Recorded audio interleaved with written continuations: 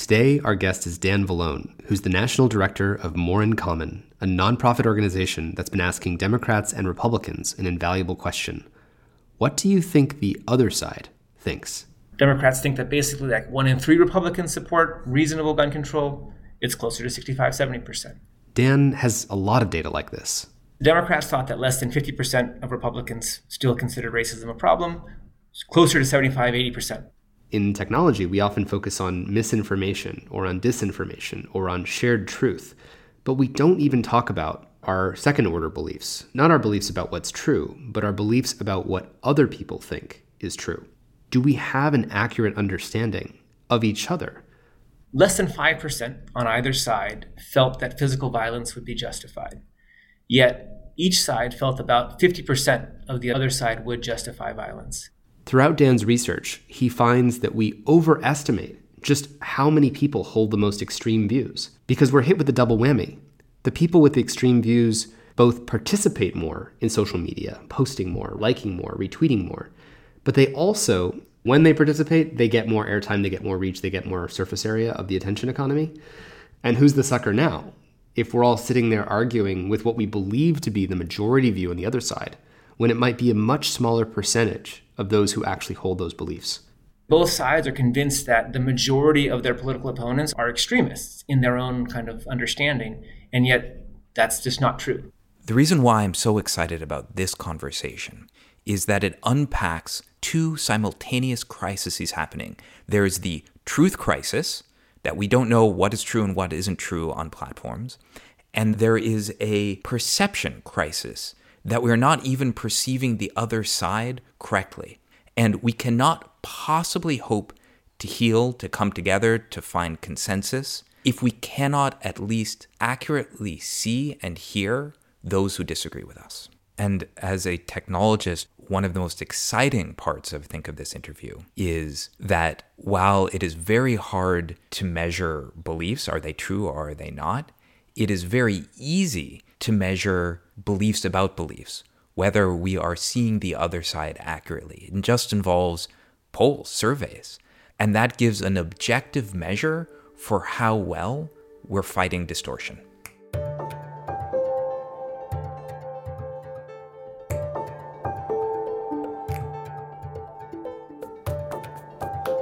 I'm Tristan Harris. I'm Asa Raskin. And this is Your Undivided Attention.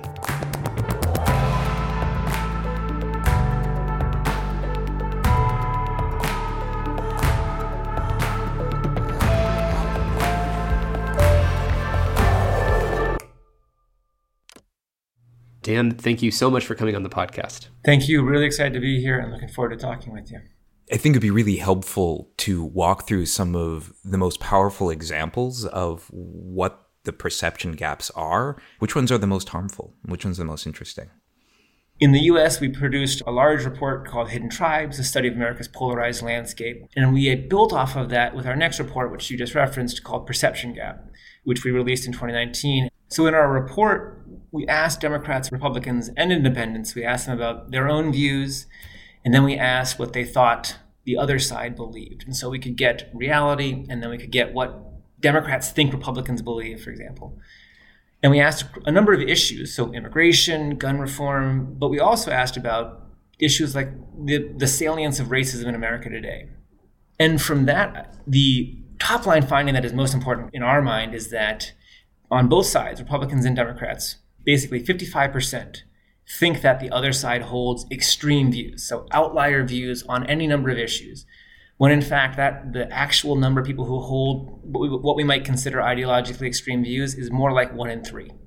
So basically both sides are convinced that the majority of their political opponents are extremists in their own kind of understanding, and yet that's just not true. And subsequent studies by Pew and others have kind of affirmed that that reality is very, very true, and it animates a lot of toxicity in our politics.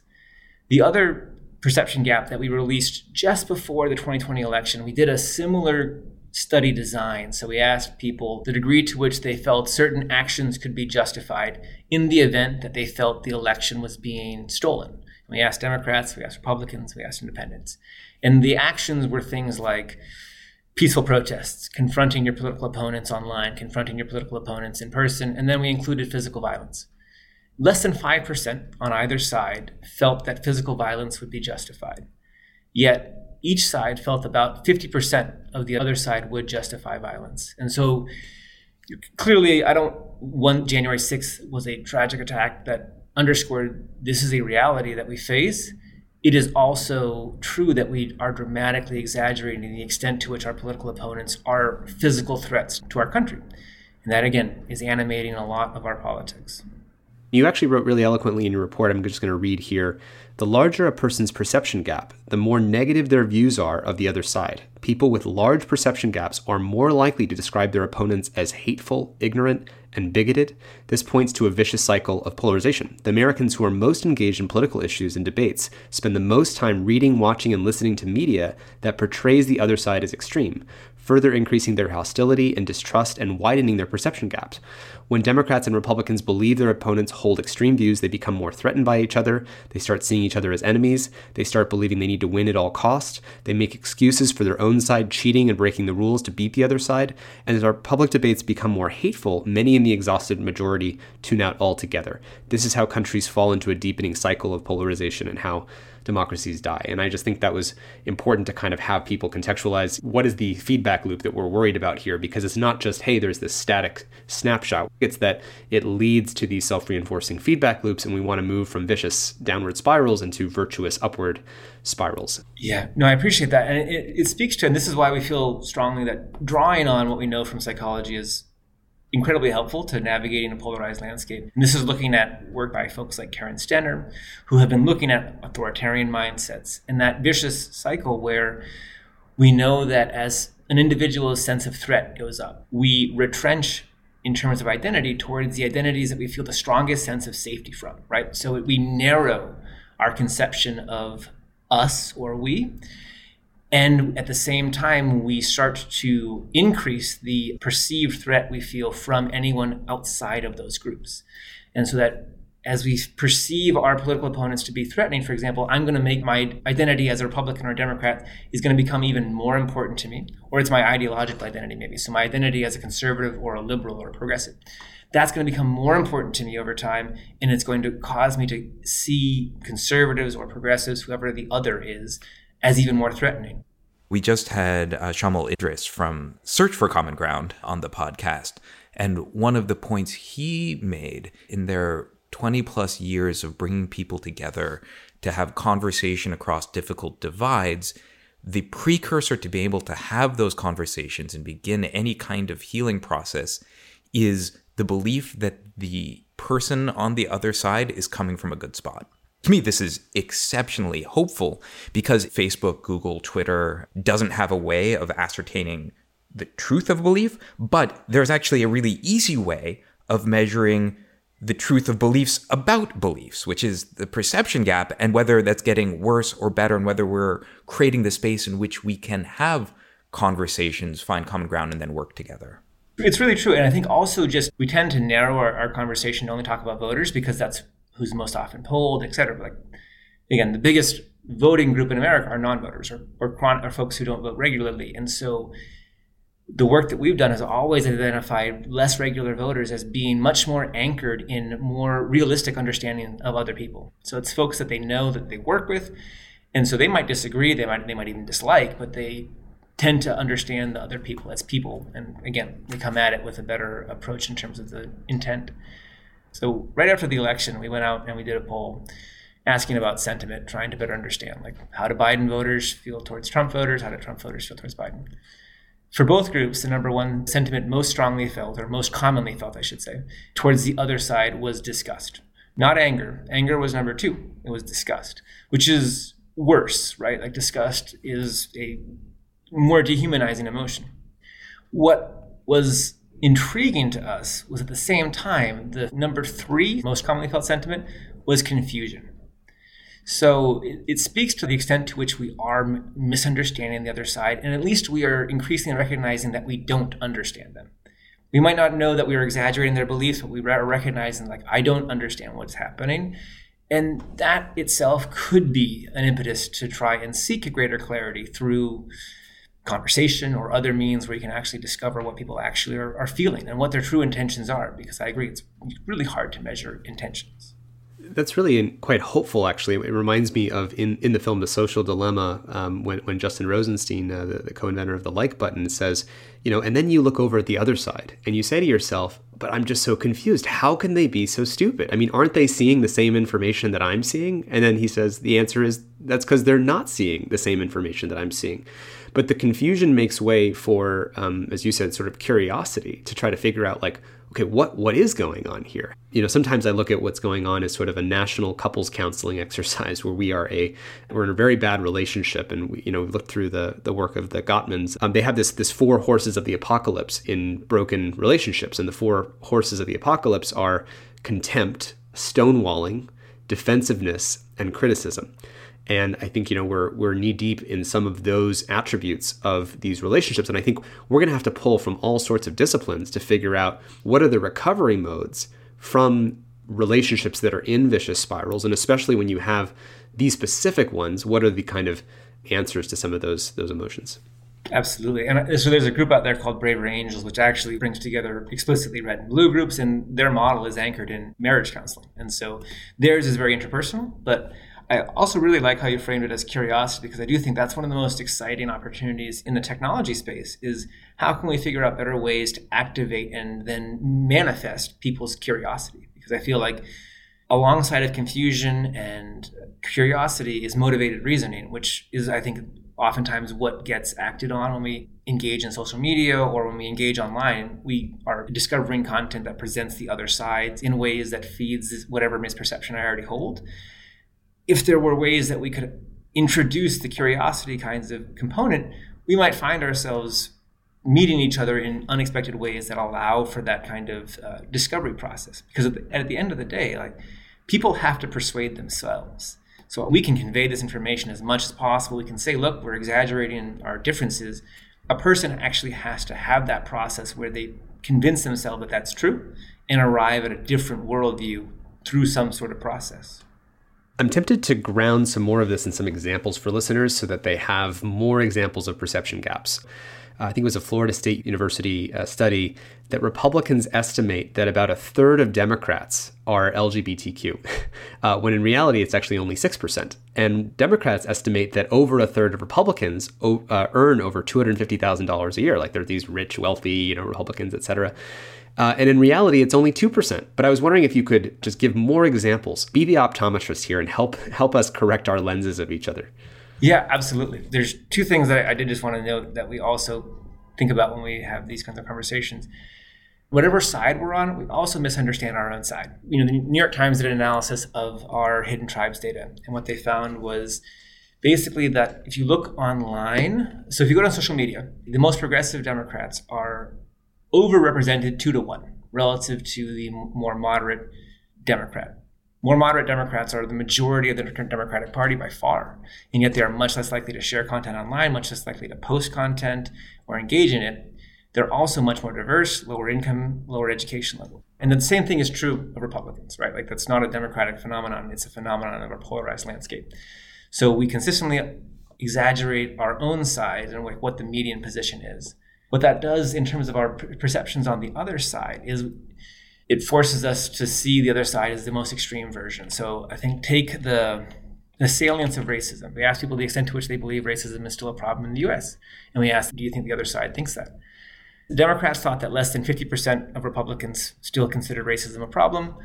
Closer to 75-80% Republicans still considered racism a problem in America. We asked about gun reform. Similarly, something like Democrats think that basically like 1 in 3 Republicans support reasonable gun control. It's closer to 65-70%. So on a lot of key issues, there actually is a lot more common ground than we conceive. The other thing that we found really interesting when we were running the perception gap study was education and media consumption don't help. In fact, they likely hurt. So as we ran the regression for education levels, we found perception gap increases as you go from high school graduate to 2-year college to some college to 4-year graduate to postgrad.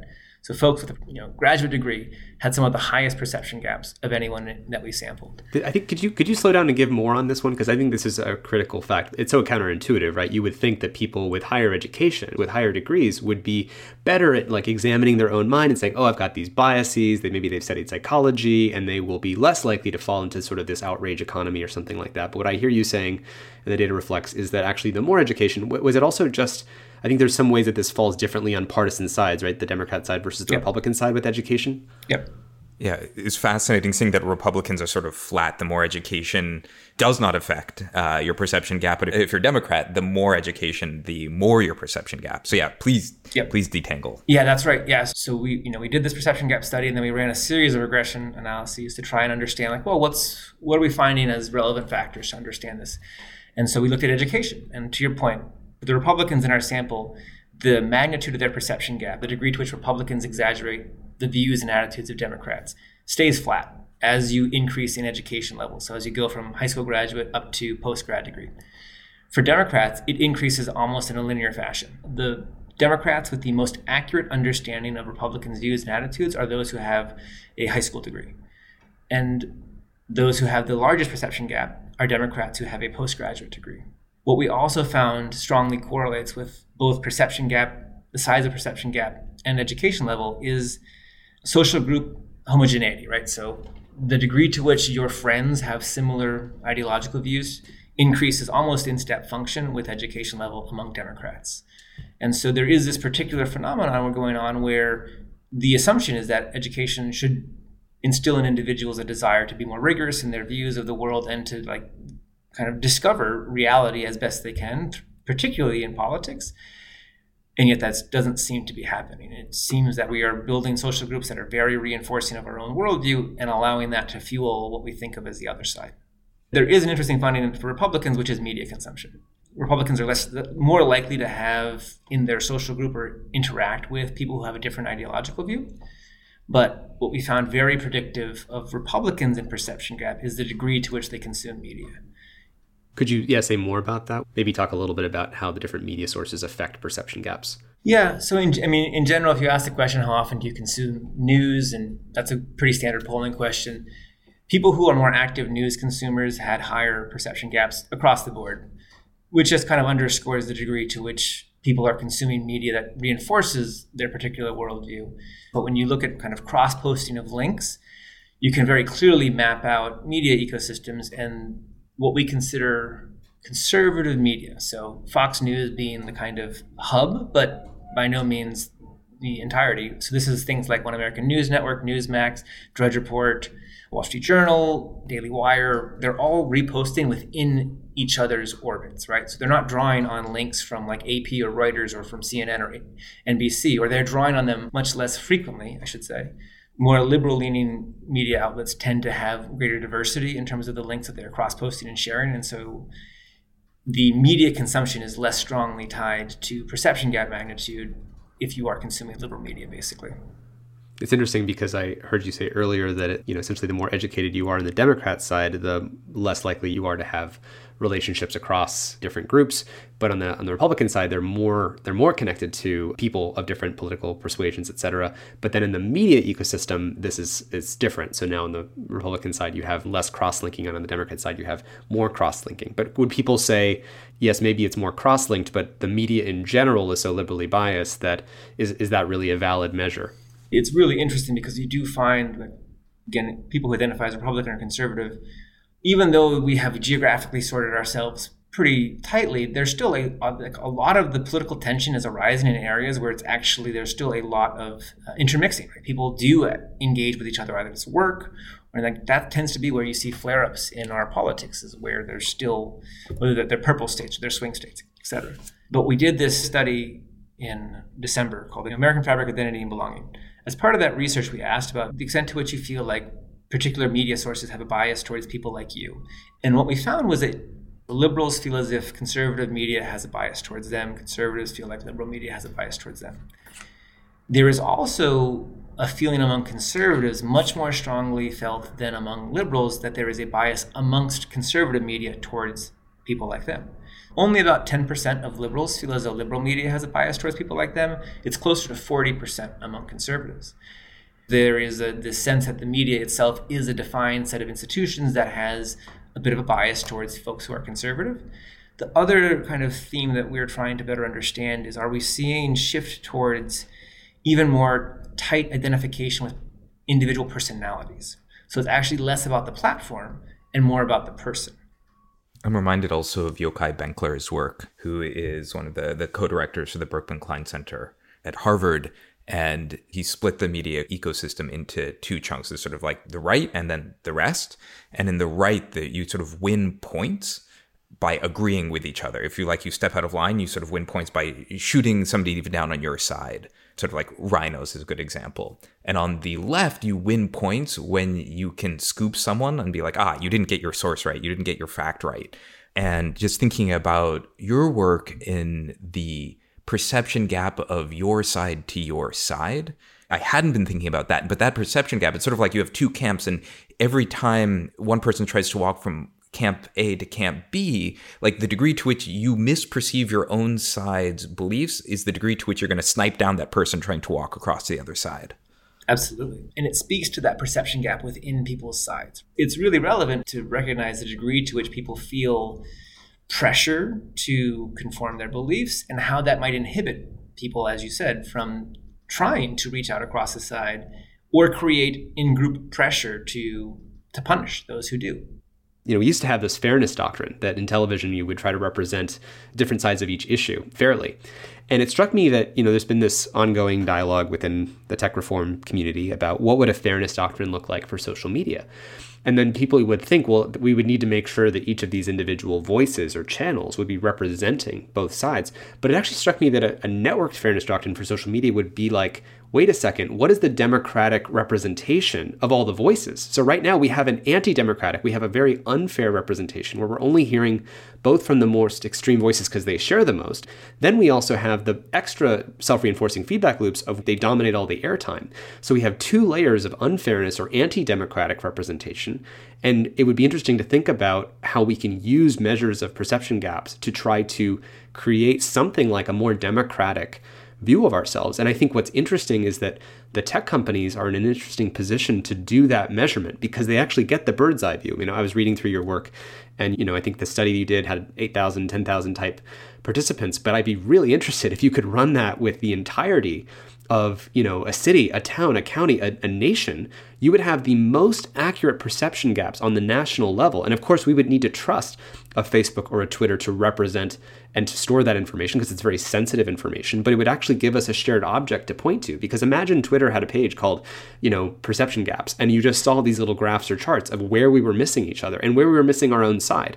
And then we could actually share those and actually have conversations about, we actually agree on this, we agree on this. We could actually have conversations that the foundation of them would be where we agree, where we do have common ground, would be where we are actually misperceiving each other. And so we'd be able to point to shared objects. And that's a service that the platforms could almost be democratic fiduciaries to our countries to help provide that as a service. So I love that. And I think it's so true. And I think we've noticed a challenge that a lot of groups who are trying to think about how do you reduce polarization or get back to a healthy polarization away from affective polarization.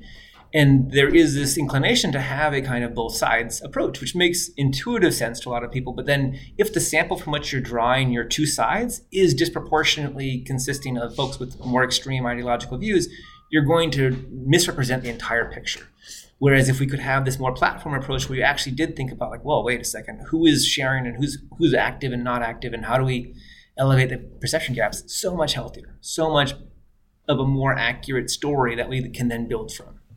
Yeah, this area got me also really excited as I was starting to read through your work because, as I was saying before, it's very difficult to measure whether something is true or false, right? In almost all conversations around content moderation or myths or disinformation, the conversation ends up being around, can we tell whether this thing is true or false? And if it's false, let's try to down-regulate it.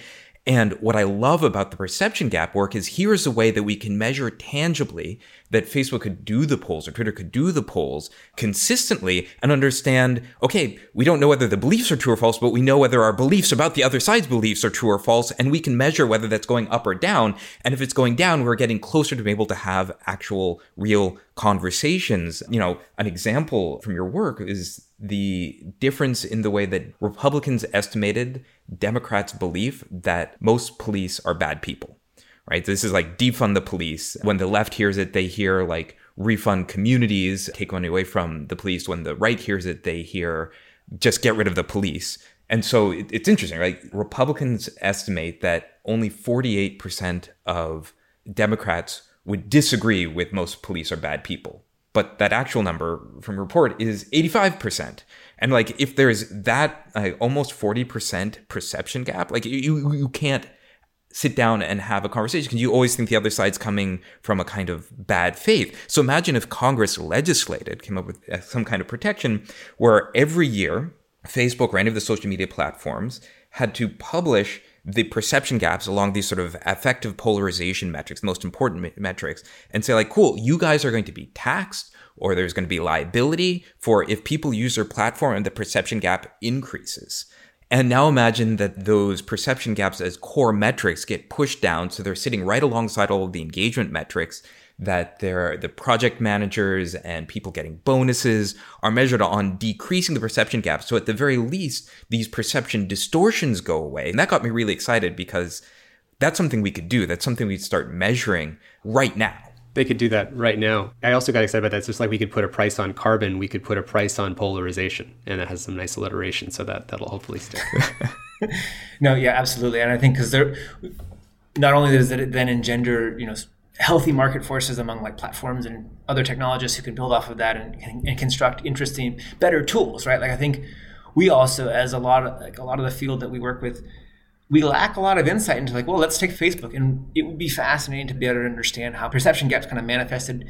If you could better understand also, like, are there Facebook groups that which seem to be doing a really interesting job of actually like facilitating a reduced perception gap across some of these important fault lines? And like, if so, like, what are they doing? Like, what's happening in those Facebook groups? Because right now, like you said, you introduce a topic like immigration or police, the conversation just seems to be immediately taken over in ways that are completely unhealthy to actually arriving at like a better discourse and a better understanding of each other. But if we could better understand like what's happening in these groups and how does that map against perception gaps, all of a sudden the toolkit universe becomes so much more robust and powerful. Yeah, I mean, Facebook, Twitter, they're forcing these goggles, these glasses onto people. As we think we're becoming more informed, we're actually just becoming more distorted in our perceptions about the other people that are all American or all part of the same community. And we can measure that distortion. That's what your work does, which means we can reduce it. And you didn't find a causal link necessarily, but this very, very strong correlation that the more your increase in consumption of media, the worse that perception gap gets. Well, that's obviously the thing we need to decouple. We need to have it go the other way. That ideally in some world, not that we want some just like maximizing of consumption of media, but the more you are on social media, the better your perceptions should be. And I think reading through your work, are you familiar with the Murray-Gell-Mann effect? No, I'm not, no. This just came to mind when going through it because one of my favorite authors, Michael Crichton, growing up reading many of his fiction novels, he talked about the Murray-Gell-Mann amnesia effect. And he describes it as follows, which is, and this has happened to anybody who's ever had news articles that are written about them in a newspaper. You open a newspaper to an article on some subject you know well. In Murray's case, it was physics. In mine, Michael Crichton's, it was show business. You read the article, and you see the journalist has absolutely no understanding of either the facts or the issues. Often the article is so wrong it actually presents the story backward, reversing cause and effect. I call these the, quote, wet streets cause rain stories. The papers are full of them. In any case, you read with exasperation or amusement the multiple errors in a story, and then you turn to the page to the national or international affairs section, and you read it as if the rest of the newspaper was somehow more accurate about Palestine than the baloney you just read. You turn the page and you forget what you know to be true, which is that there is this distortion. Having been the subject of various articles or news stories and seeing how often things are off by quite a long way, even when they're doing fact checking, right? And it struck me this is very interesting because one of the problems with even being aware of perception gaps, even though it's incredibly helpful, is it's a very momentary kind of experience. Because if I open up Twitter right now as we talk, I will be presented with things that will make me feel very depressed about the state of politics, right? And even though you just inspired me by saying, hey, there's actually many more people who, have more reasonable views than the extreme positions that are seen, it's very hard for me to hold on to that feeling because I'm still trapped in a mind meat suit body with emotions and cognitive biases that when I see those things, I will again have a kind of amnesia. So this is almost like the perception gap amnesia effect, that even though I'm aware of it, I will still fall into this trap. And I just wanted to honor that and take that in for a second because I think it's important we realize how the limits of our perception. We really do need instrumentation. I want Twitter to actually be fixed so it doesn't reify my amnesia. Instead, it corrects reality to actually show itself in a more accurate way. Yeah, absolutely. It's hard to sustain a post-intervention understanding of the other side. And it gets even worse in our estimate because the current ways in which social media in particular, but media more generally, tends to elevate the voices of folks who are more extreme in their views, it causes individuals who don't feel that represents their view to want to withdraw more, right? So we've asked consistently over time, like, how exhausted are you from political division? And the less extreme you are, the more exhausted you are, and the less likely you are to actually want to engage. And so there is this even worse effect in play that is causing people who might otherwise nudge conversations in healthier directions to just say, like, I'm done, and I don't want to participate because it depresses me, it makes me feel like I don't belong, and that's really concerning from a kind of healthy democracy standpoint. And it is addressable. Like, that's the other thing, is the platforms could make things differently such that those individuals felt a greater inclination to not just participate, but actually feel their participation is rewarded by influencing the shape of discourse. When you say that, it makes me wonder what would make them feel safe to share. Because as you said, and as we know, the more extreme the views are of your side, the more likely you are worried that your own side will shoot you down for saying something more moderate in a context where everyone appears to be saying something extreme. I'm just thinking, at a practical level, there we are with Facebook or Twitter, and we're making design decisions about how it works. What would create the safety for someone to veer out and say, well, here's actually this more soft, reasonable position, and knowing the safety in numbers? This is why I thought even literally, I'm just literally spitballing here, but having the graph or some kind of shared object that is, Twitter sharing, here's literally the shape of how many people actually hold that moderate position, so that they're essentially arming you with the rhetorical ammunition, not to use war metaphors, but the kind of a view they're providing and supporting and facilitating the moderate to go from being invisible to visceral. We have another statement with humane technology, which is that humane technology tends to make the invisible visceral. And I think that's what we need. We need to be able to see this invisible and also feel it viscerally, that there actually is a more reasonable center. But we've all been wearing these confused glasses for so long that we have to kind of snap out of that trance. Absolutely. I think the visibility part, and this is it's what we know from, even if you're offline, like, what are the conditions in which an individual feels as if their voice matters within a group? It's representation, it's acknowledgement, it is identifying that there are others who feel a similar way. And so if they could make that sentiment visible, it would go a long way towards addressing these concerns around, like, well, I'm going to get punished, or I'm actually alone in this opinion, when, oh, wait, I can see actually, and, like, oh no, I'm right there in the median or the average. And so it would give that confidence and sense of belonging, which I feel like is so lacking in a lot of these spaces right now. Another thought that just hits is when I think about content, I'm like trying to imagine what kind of content would drive up perception gap. And I'm like, well, the first thing in my mind is things like clickbait. Any of the kinds of articles you say, like, this politician slams that politician, or this politician admits finally to this kind of thing, like all of that kind of low quality content. I wonder if, imagine being Facebook and doing large scale studies where you're tracking millions of newsfeed, all the content going through it. You're doing studies such that you can tell whether populations and individuals are moving up in the perception gap or down in these specific kinds of perception gaps, then correlating it to which kinds of content is creating perception gap, and then over time penalizing these sort of perception distortion pieces of media. My hunch is that a lot of the clickbait, mis and disinformation would sort of be correlated with this kind of distorted worldview. And that gives a really interesting countermetric potentially for how to promote the content and the people that are helping each other see each other more clearly. Have you done any research like that? Oh, that's such a great question. So not on the scale I think what you described would be so fascinating, and the platform should absolutely do that. And because it would be, I share your hypothesis around the clickbait. I also think that it's probably true that content, which again reinforces a perception of one's own side in a way that is inaccurate, would also be correlated pretty strongly with perception gaps, because it's that same thing, like it's pulling you towards a more extreme conception of one side. So we haven't done that. What we have done is we've done small scale tests on, again, like more focus group kinds of activities. And it's really, it's a difficult moment because there's perception gaps, which is function polarization and all that.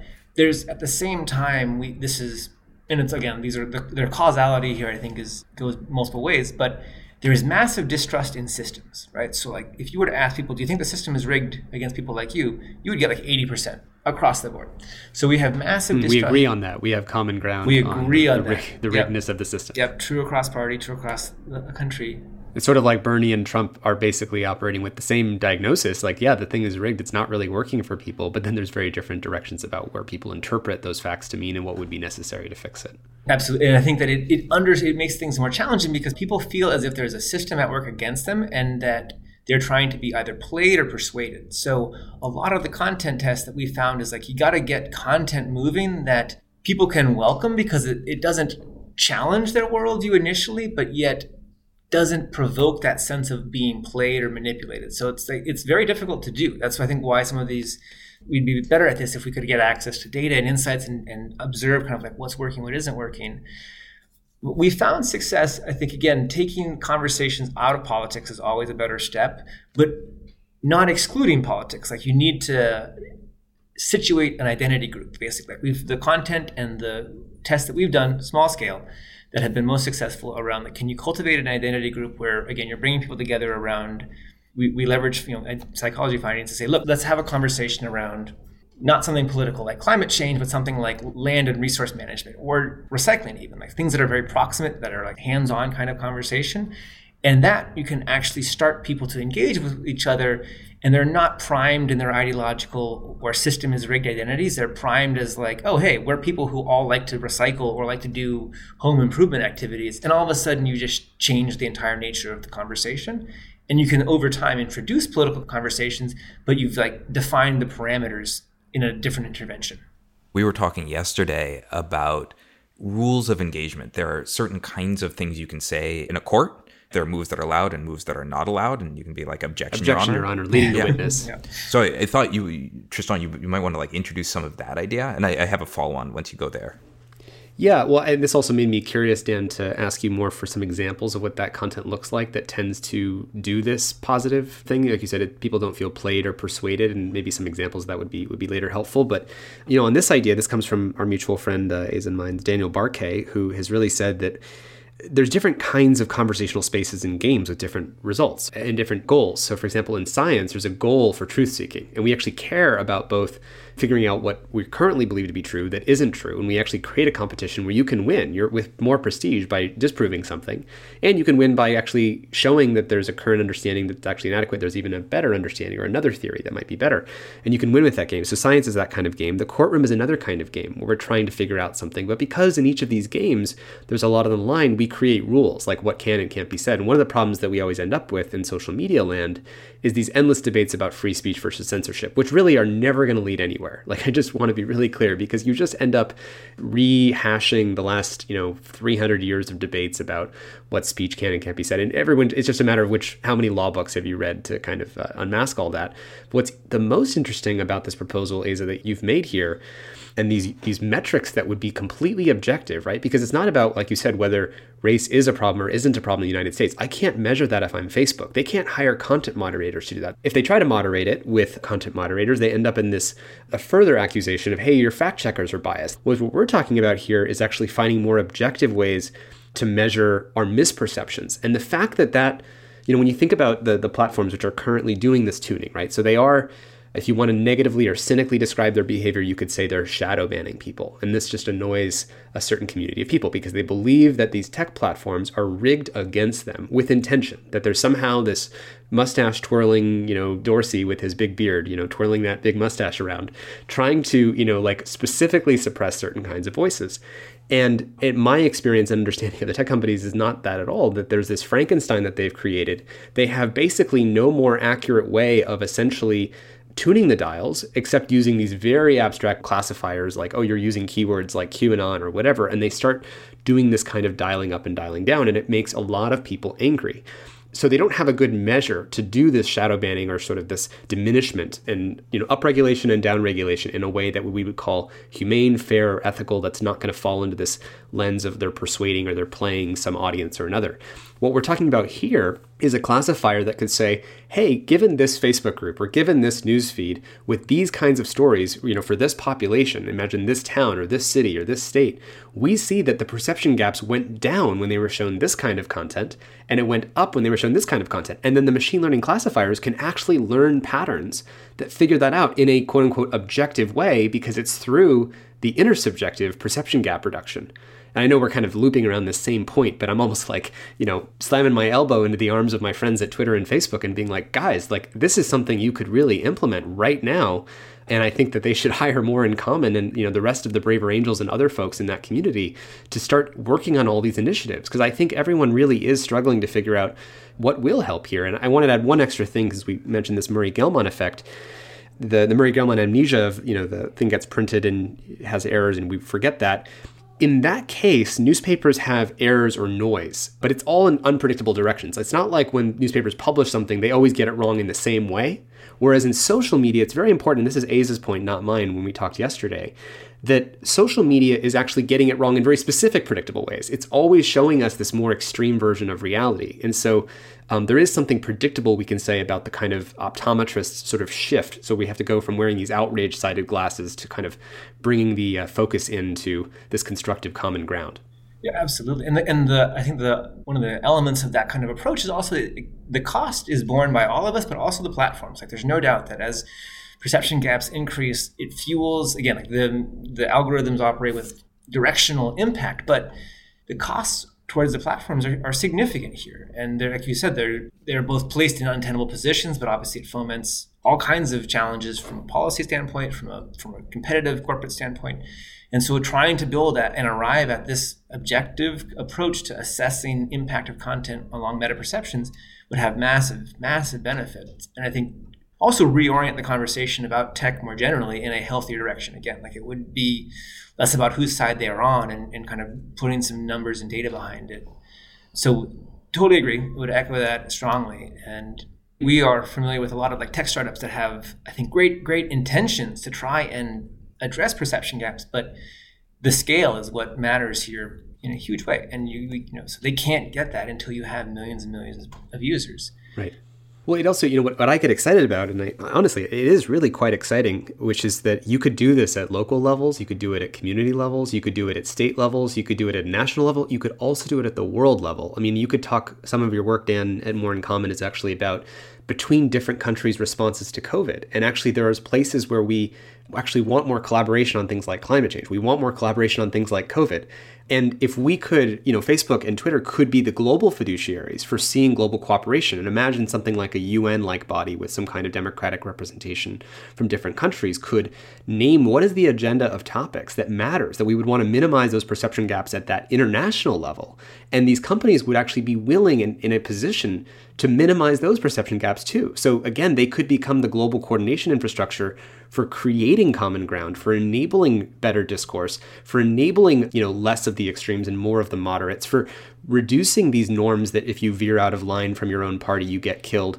They really could be flipping the whole thing around. Not that I want to be a techno-utopian, but just it's such an exciting prospect that we already have the infrastructure. It's currently harming all of the things that we care about in terms of all these dimensions of politics. But here's a specific measure that might do it. And I think specifically I get excited about people think they can't agree. And I'm in California right now. What are we going to do about the fires, coming next year? What are we going to do about business recovery? If we could show there's much more agreement there too, that's also just incredibly exciting to see that fractally happening across all these different places. Absolutely. And we've seen from partners that we work with, now I'm kind of stepping back and talking about some of our global work, but there is this massive, I want to call it a sideline effect, where because of the nature of social media in particular, a lot of institutional players are very hesitant to engage constructively in any number of issues. So conversations around refugees and migration, around climate change, around any number of issues, which we know, in fact, there's a lot of appetite for greater coordination, collaboration, et cetera. They're very hesitant because they don't feel as if their community, however they define it, is with them on that. And a lot of the work that we've done is, whether we've used survey methodology. Like, look, actually, your own community feels pretty strongly there's these tension points. Let's help you navigate these tension points. But then we've helped actors in the faith community, for example, become much more active in healthier narratives around refugees and migration in Europe, conversations around religious diversity in Europe. It opens up and really nudges this silent effect to be much, much less detrimental to the kind of societal level cohesion. What I hear you saying also there is just that this warping effect, these perception gaps affect politicians who have to sell. It's like, why do all politicians suck? It's like, well, because they're all trapped in this position of having to cater to what they see as these extreme audiences, and they're getting confused. So the mind warp has a scrambled reality for all of us, not just the base, the citizens, the public, but actually also those who are supposed to respond to those needs. And so we're getting warped at every level. The pithy way of saying that is, the map is not the territory, but our map terraforms the territory. What we believe the map says about the territory is how we go out and start to build, and we shift the land, and then that becomes reality. And so the extent to which we have these perception gaps is in part the extent to which we become more like what we think we see. I wanted to add another few dimensions on how much Twitter and Facebook and Instagram are kind of the opposite of this right now. I've been reflecting on this because I've given some talks at a couple schools recently, which I actually don't do that often. And one of the things that, in high schools, teenagers are kind of facing is these kind of drama snowballs. Like if you think about the moments of drama in our lives, and this is going to apply politically in just a second, right? I mean, if you're on a freeway and someone cuts you off, like you get really upset with this person, right? But then there's a momentariness to that drama. It's not like the rest of your day you're just obsessed for like the next 2 hours, or like we take that moment and we broadcast it to millions and millions of people. But these moments of drama with social media are made permanent because then it gets trapped in this object, which then gets broadcast to way more people. And then there's the Twitter, in case you missed it in the last 48 hours, here's all the drama snowballs that would have just been momentary, someone passed someone else in a car on a freeway. And now we actually like show all the times that everyone's getting passed in the freeway by all these, horrible people all the time. And so when you just really like wrap your head around how opposite to this whole experience we're talking about right now is, we don't just have little moments of disagreement, but we actually are doing the opposite of inflating them, putting sort of growth hormone in these sort of moments of disgust, drama, contempt, anger, outrage. I liked earlier, to your point, you talked about kind of the rules that we construct, and there's different like domains of court versus, we oftentimes think about stories that people are running and like, who are the characters in the story? And in person, you have people that you might disagree with, that you might even in your story are like the bad guys or the antagonists, but you have protagonists with you, and the antagonists don't dominate your lens. Online, it's just not true. You are continuously presented with folks that you are pushed to identify as the antagonists in your story, the story that you think is kind of your arc of your narrative of life. And in that construct, you're continuously pushed into like a fight or flight, win or die dynamic, which sustains this negative cycle. Let me see if I can lay out an idea. This is the first time I'll be saying it out loud, so I reserve the right to retract. But we were thinking about like what are the peacekeepers online? As I said, we were talking to Shamal Idris, and they have this incredible corps of people who are very good at being those intermediators. The problem is, of course, the scale of all the conversations happening online. Those are in the billions, and then you take Metcalfe's law, and the number of interactions between them goes up as the square of the people that are involved, and it seems almost impossible. And so you're like, well, that's not a scalable solution. But I'm remembering something that the HuffPo did a long time ago. I know, Tristan, you and I have talked about this, to scale up the norms of a community, is that inside of any particular community, there were a set of moderators just doing their thing, moderating. And then you as a user, if you were allowed to flag and do moderation, but it didn't have any real effect. You just sort of like indicating what you thought was the right thing to do. And over time, if you were statistically aligned with the norms of the actual moderators, then you would be leveled up into level 1 moderator. You could start to have some powers. And then if you continue to do that over time, you'd be leveled up to level 2 moderator. And you would actually start to be able to like ban people and block conversations. What I liked about this is that it was a way of taking the norms of a small group of people and sort of very quickly and transparently scaling it to a much bigger community. And if, those moderators that had been leveled up started to like abuse their powers, well, they fall statistically out of line and those powers get taken away. And so the thought in my mind was, could we do that to create a Peace Corps where you have people that have gone through the training, done the work, are really good at going into high conflict conversations, into those drama balls, de-escalating them, but not have it just be them, having it be per community, per norm, per country, per county, and then scaling those sort of in their local domains in this kind of statistical manner. Yeah, I think, and Search for Common Ground has done an incredible job. And we do know a lot about how to moderate conflict scenarios based upon work in any number, Colombia and other kinds of settings that have successfully, to a certain degree, reduced perception gaps, reduced polarization and social hostility. I think a key finding from our research has consistently been people respond well when they see people like them elevated into both messengers and people of authority. Like there's a very interesting dynamic where we accept and have a lot of confidence in, for the most part, the concept of a jury, which is like people kind of randomly selected from your peers, assigned tremendous responsibility and responsible for adjudicating like oftentimes very complex scenarios. And there's something interesting about the model of where could you imagine people also being almost like randomly selected for being responsible for the nature of a conversation on a social media chat room or kind of group, and how that might affect their own psychology to go from, I'm like a passive user to all of a sudden I have some sense of responsibility. I might, and if I want the platform conversation to better reflect the views of people like me, and I'm also working with some other moderator who might have a slightly different ideological view, that's the kind of intervention that we lack too much, where people have any kind of incentive to grapple with, like, how do we actually have a healthy dialogue where both you and me feel appropriately represented and reflected? I can see how that's starting to mix some of the ideas of inclusive stakeholding and skin in the game with the ideas of deliberative democracy. So you have small groups of people that have invested stake in the outcomes of conversation in the community, getting involved and having real power to make those communities work. Yeah. There's a really interesting dynamic where there are teams, for example, in Germany, like there's a lot of private and a lot of public investment in that, those kinds of exact interventions where, for a variety of reasons, there's different kind of governing structures, but the German state is very invested in trying to figure out how do you cultivate healthier, more democratic conversations online and in community building online with a kind of small d democratic orientation. And I think we still are very much in the infancy of all of that work, but it's exciting to think that there are those kinds of interventions being tested. So part of this, what's happening is we have to figure out a way in which a digital open society outcompetes digital authoritarian societies. Right now, it appears to be the case, and this is back to our podcast interview with Audrey Tang, the digital minister of Taiwan. With the exception of Taiwan, it feels like when a democracy goes online in sort of the social media version of that democracy, it devolves into chaos, extremism, and conflict. That's the current impact of that. Whereas when a digital authoritarian society goes online, it's like, how do you beat China without becoming China? We don't want to become China. So what is a vision of a digital democratic society in which we have almost a hyper finding of common ground, a hyper finding of where we agree on what to do, both locally and nationally and internationally? Because one of the things that struck me was if you had this map being presented to policymakers, so as part of this, you actually see where are all these places that people agree and are actually the hidden concerns that are not well represented. You have all sorts of ways of surveying this kind of thing.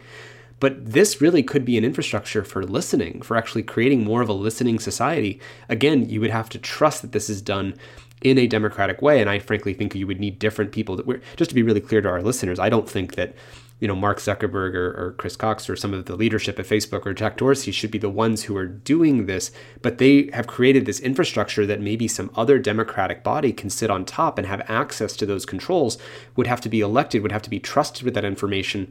and it has to be used for good purpose, and that has to get worked out. But we're looking for a way in which, when you consider the game theory of, we have Western democracies which are currently devolving into disagreement and chaos and nothing ever gets done and the gears get locked.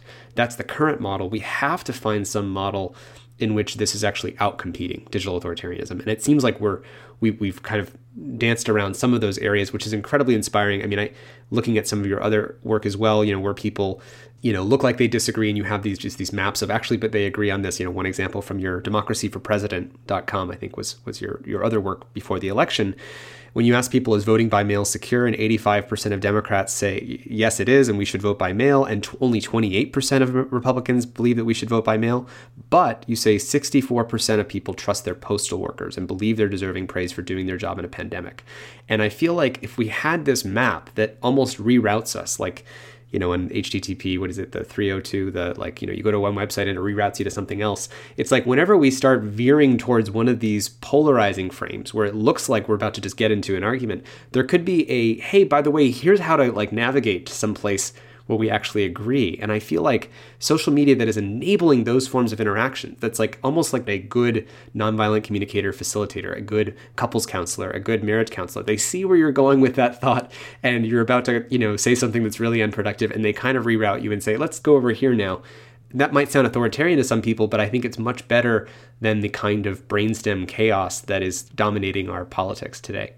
I absolutely agree. And I was also trying to think that there are other key points on that. But I think that's really right. And there's governing institutions that we need to think about. How do you have credibility without confronting the exact same challenges that we are currently faced, which is the massive levels of distrust. But those are surmountable, I think, challenges in terms of we can find credible people who have credibility, and there's processes like elections and other that people still have confidence in that we could imagine being done here. And I think it is key that in thinking about a healthy democratic digital space, that it not be overly reliant on, like you said, hyper fine-tuning, but there are broad parameters that we can agree on. Look, exacerbating perception gap is an objectively measurable effect, and we all can agree that it has costs. And so we should seek to reduce the frequency or exposure of those kinds of content and increase the exposure of content or other media that seems to correlate or be associated with lower perception gaps. There's an objectivity, and then I think it creates the market forces within these platforms and users, et cetera, that just would be much healthier and give us a lot more of a space to think about how to do things differently digitally online versus I totally agree. It's there's chaos or there's China, and it's that can't be the binary that we're confronted with. That just can't. Exactly.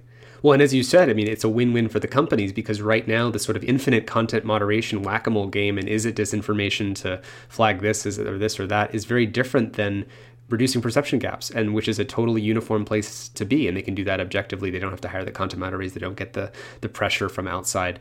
It would just lead to a more coherent, more harmonious kind of popular view.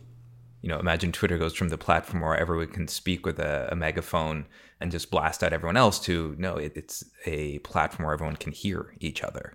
And imagine the world when we can actually hear each other. It reminds me of the Tim Wu line that when the First Amendment was created, it was in an environment where speech was expensive. It was expensive to get your content out. Now we're in a world where speech is cheap, but listening is expensive. And so to me, this switch to a set of metrics that are objective, that let us hear the other side, is the antidote. I love that. And just earlier, I think you had asked what kind of content we actually use.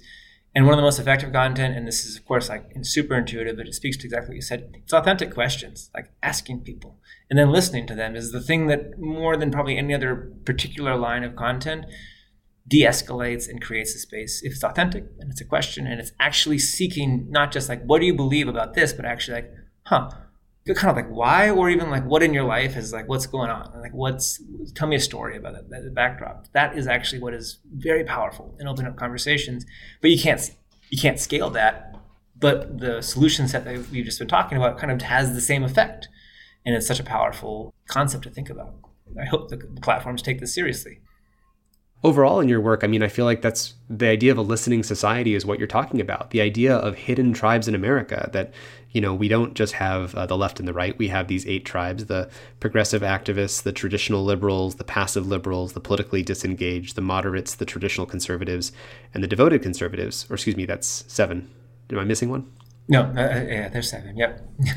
7 hidden tribes, excuse me. But the idea that we're not listening deeply enough, we're kind of hearing a scrambled message. We're hearing a noisy station. And this is like, how do we tune the dial so we can actually hear? And overall, that just leaves me feeling inspired about, your work, and hopefully a collaboration we can help you set up with tech companies to implement some of this, because I'm just literally chomping at the bit to say, how can this, at least be experimented with really, really soon?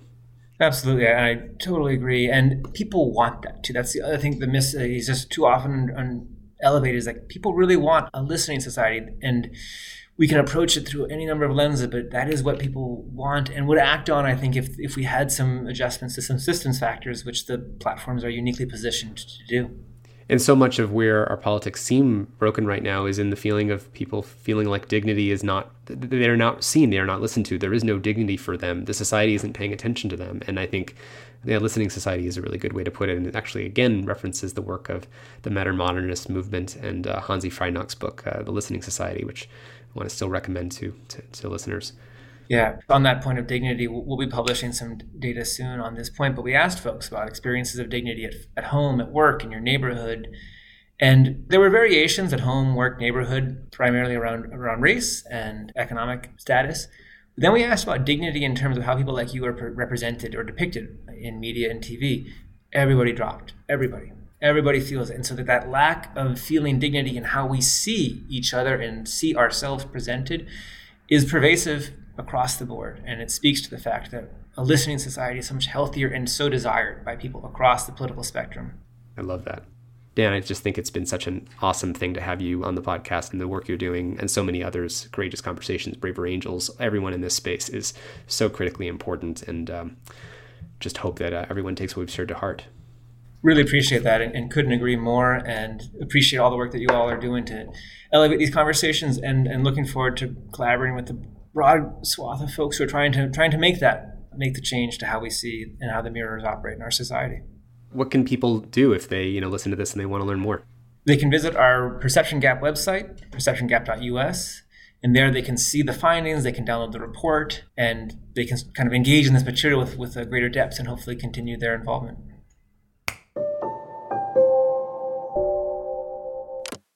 So we really care about these podcasts leading to real change, and we're trying something special. We'll be hosting conversations with podcast guests or their close allies after most episodes. There'll be a chance to connect directly with the people you've heard here, the CHT team, and others around the world working to advance humane technology. You can find out more at humanetech.com/get-involved.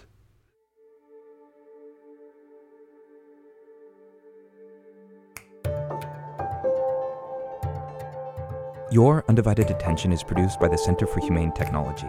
Our executive producer is Dan Kedmi, and our associate producer is Natalie Jones. Noor Al-Samurai helped with the fact-checking. Original music and sound design by Ryan and Hayes Holiday. And a special thanks to the whole Center for Humane Technology team for making this podcast possible. A very special thanks goes to our generous lead supporters at the Center for Humane Technology, including the Omidyar Network, Craig Newmark Philanthropies, Evolve Foundation, and the Patrick J. McGovern Foundation, among many others.